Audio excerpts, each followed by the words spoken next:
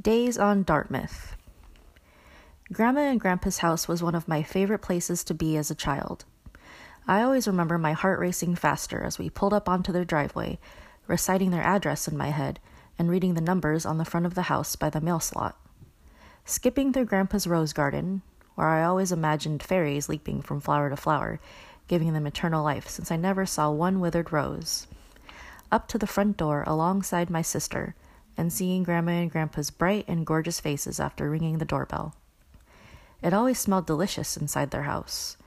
Whenever I think of their house, I smell the baked Alaska in the oven, taste the crispness of the freshly fried vegetable lumpia, and feel the warmth of the stories and laughter I knew we would all share as the day went on.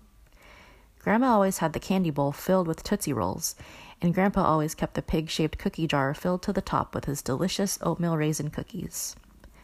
After giving our grandparents a hug and kiss, my sister and I would rush straight to the candy bowl and cookie jar and lean against the couch covered with one of the many crocheted blankets Grandma had made. Nighttime was the best time in the Duque house. I remember standing in the doorway of Grandma and Grandpa's bedroom. Grandpa would be rocking back and forth on his reclining chair, floss hanging down from his mouth. I always wondered how long he could keep it there, just dangling. Grandma would be sitting on the bed, commenting on the news on the television and combing her hair. She would notice my sister and me peeking through the doorway, our eyes shining because we knew what was next. "Girls," Grandma would say, and pat the side of the bed next to her. My sister and I raced to climb their bed. It always seemed like a mountain to us when we were little.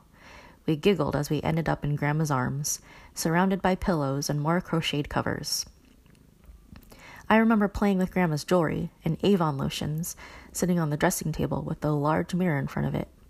So many pictures of our family outlined the mirror as I named everyone in my head. "I smell like you now, Grandma," I smiled, smelling my wrists of lavender and vanilla.